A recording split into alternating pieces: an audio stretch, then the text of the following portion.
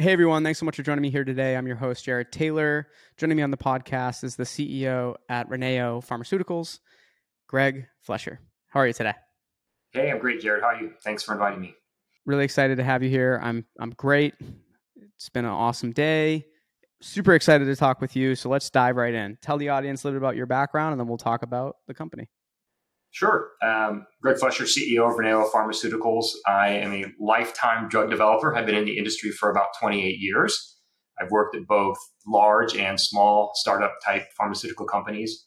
By academic background, I'm a biochemist and molecular biologist, and started in the industry in the mid 1990s at Eli Lilly, and have been across the country at various different companies over those many 28 years. I mean, to kind of start off your career at a company like Eli Lilly, like talk about like that impact at an early. Yeah, I mean, it was great. So, interestingly, as a scientist in school, I had a great mentor. So, I liked the intellectual aspect of science, but I didn't enjoy the bench research aspect of science. It was very slow and repetitive for me. I had a great mentor who thought I would be a good fit in the industry, and he actually helped me at my first job at Eli Lilly. And my first job was as a clinical research administrator. And that is the very entry level role in clinical development, in which you're designing protocols for clinical trials, working with clinical trial sites, writing study reports. Great experience. Eli Lilly, a large company, one of the best companies, I think, in the world as it relates to training talented pharmaceutical folks. The experience was educational, inspirational in some aspects. I met some very talented people that I still interact with today, many, many years later. And it really set the tone for me of what you can do with good drug development, and really focusing on the patients, which was a real key for Lilly since day one, is making sure that you're doing the right thing for patients. Love it. Yeah, I always love hearing about that, those initial experiences and then how they go on to impact the rest of your career. And now, right, you're the CEO of Reneo. Talk us through, give us an overview of Reneo. Today we're going to go into some, into the weeds more, but like really want to dive into, give us that general overview before we start that. Sure. So Reneo is an emerging pharmaceutical company. It's based in Orange County, California. We focus entirely in the development of drugs for rare diseases. So by definition in the US, a rare disease is a condition that affects patients, less than 200,000 patients across the United States. So it's an area for which there's even special legislature and laws around for drug development. The company was formed about 7 years ago. It originated in San Diego. I moved it to Orange County a couple of years ago, where we built our management team. We have operations in the U.S., in Orange County, and we also have operations in the U.K. We have an R&D team in the U.K. that we work with closely. So we have operations both U.S. and Europe. And we're developing today a small molecule for the treatments of a mitochondrial disease. So mitochondria, if you remember, are very important organelles within your cells that are primarily responsible for producing energy, cellular energy. They do this by metabolizing the foods that we eat, the nutrients that we consume, and converting them into adenosine triphosphate, or ATP. And as you can imagine, some cells in your body or some tissue in your body needs a lot of these organelles. So for example, your heart, cells of the heart have up to 5,000 copies of mitochondria per cell because they constantly need a lot of energy. Other tissue systems like skeletal muscle, your brain, liver, kidney, and other organ systems also need a lot of energy. And so what we're focusing on are patients who have gene defects in the proteins or the transcripts that become proteins that are responsible for shuttling the nutrients across the mitochondrial membrane, or metabolizing them while they're within the mitochondrial membrane. And our hope is that our drug will overcome this illness, which this illness could have significant morbidity and mortality in patients, and it would be the first drug approved anywhere in the world. And talk us through the focus on, on wanting to focus on specific rare diseases. What are you mentioned a little bit, right? But what are some of these rare diseases that you decided to target? And I guess part two to that, how do they manifest in patients? Sure. So the most predominant of the mitochondrial related diseases is called primary mitochondrial myopathy. And this is a heterogeneous group of gene defects in either the DNA of the mitochondria itself or within your nucleus of your cell that renders a portion of the mitochondria within the cell as incapable of metabolizing foods or converting to ATP. So the pathology is extreme fatigue and weakness, lack of energy, cellular stress. And as you know, if cells don't get energy when they need it, they go under stress and they die. So for patients that have primary mitochondrial myopathy, some of the most common early observed symptoms, which tend to happen in adolescence, is extreme fatigue, weakness, lack of any energy, underdeveloped skeletal muscle. They can even begin to develop at early age cardiac morbidities like arrhythmias, a cardiomyopathy, and a host of neurologic issues. Could be functional, could be things like your vision, swallowing, and other things like this as well. And earlier in the conversation, you were talking about what you're doing at Reneo, but we didn't dive into it, right? So talk us through this lead candidate, which is called. I'm gonna try to get this first shot. Uh, Mav. I had it when we were talking earlier. Mavodelpar. Exactly perfect. Mavodelpar, you are correct. So Boom. Mavodelpar is the scientific name for our compound. So our compound is a novel chemical entity. So it's a product candidate being developed. We're in late stage clinical development, meaning we're doing our last set of clinical trials before we seek approval. The compound is a PPAR delta agonist.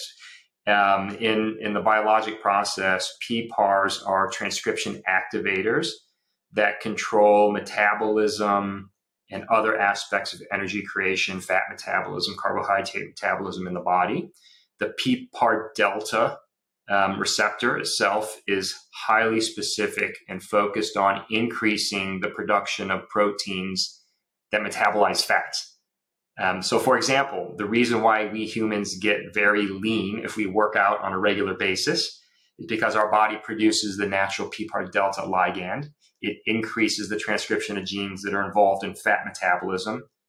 And then our body then utilizes the fats that we have stored as sources of energy for long endurance. So if you bike or run or swim or do something on a regular basis, this is why we get thin.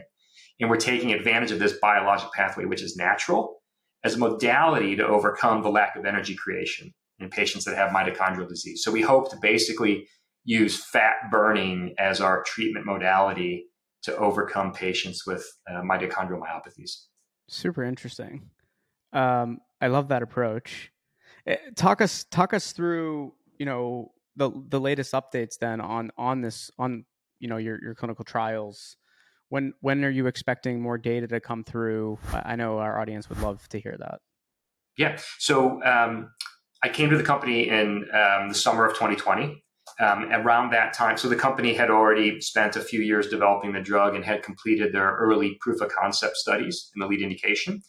They had completed a study in PMM patients and explored a host of efficacy endpoints, both functional endpoints, meaning how patients move and can function, as well as symptomatic endpoints, and as well as safety and tolerability. And the data was stellar.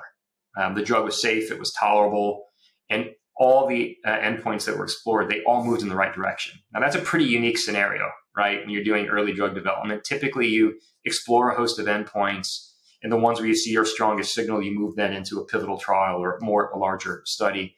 Fortunate for us, all the endpoints moved in the right direction. And the functional endpoint, which is really important in doing large clinical studies, moved at a significant magnitude. So our key functional was a 12-minute walk test. So patients with PMM cannot walk efficiently in 12 minutes. So you and I could probably do 12 to 1,500 meters in a 12-minute walk test. These patients do somewhere between 4 and 6, maybe 700 meters. They can't even do quite half the distance. The reason being they can metabolize their carbohydrates, but then when those are consumed and they need to metabolize fats, they can't do it, right? So they have a problem metabolizing fats and they really don't have the energy. We saw an increase after 12 weeks of treatment of 104 meters over their baseline distance. That's a pretty significant increase, more than most drugs ever see. Anyway, we took that data. We went and met with regulators around the world to talk about what the next study would be. The regulators confirmed that if we do a placebo-controlled clinical trial in a broader population with a certain number of patients and collect a certain amount of safety data, that would be sufficient for registration. So we moved very quickly to a pivotal clinical trial. And in fact, over the course of the next several months, we raised almost $200 million through both a public financing as well as an initial public offering. We raised that money to fund our way through the pivotal program. We kicked off our pivotal trial in 2021.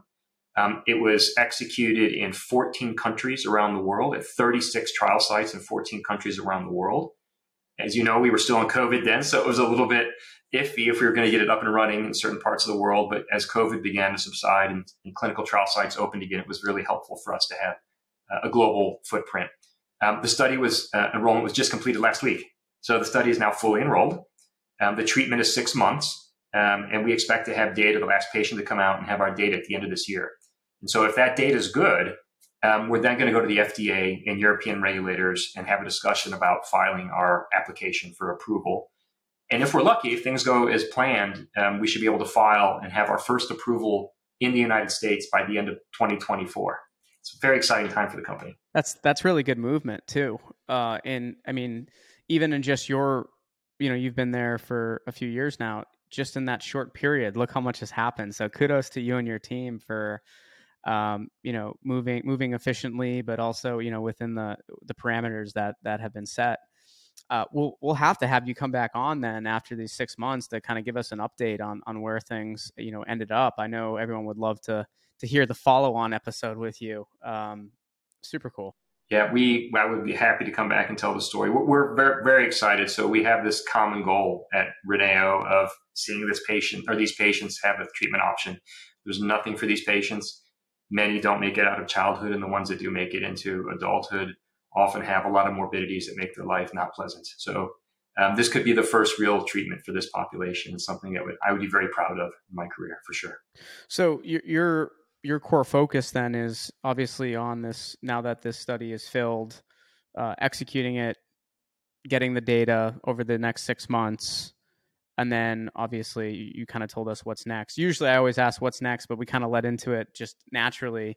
Is there anything else that you're really excited about that you are allowed to share with us here today?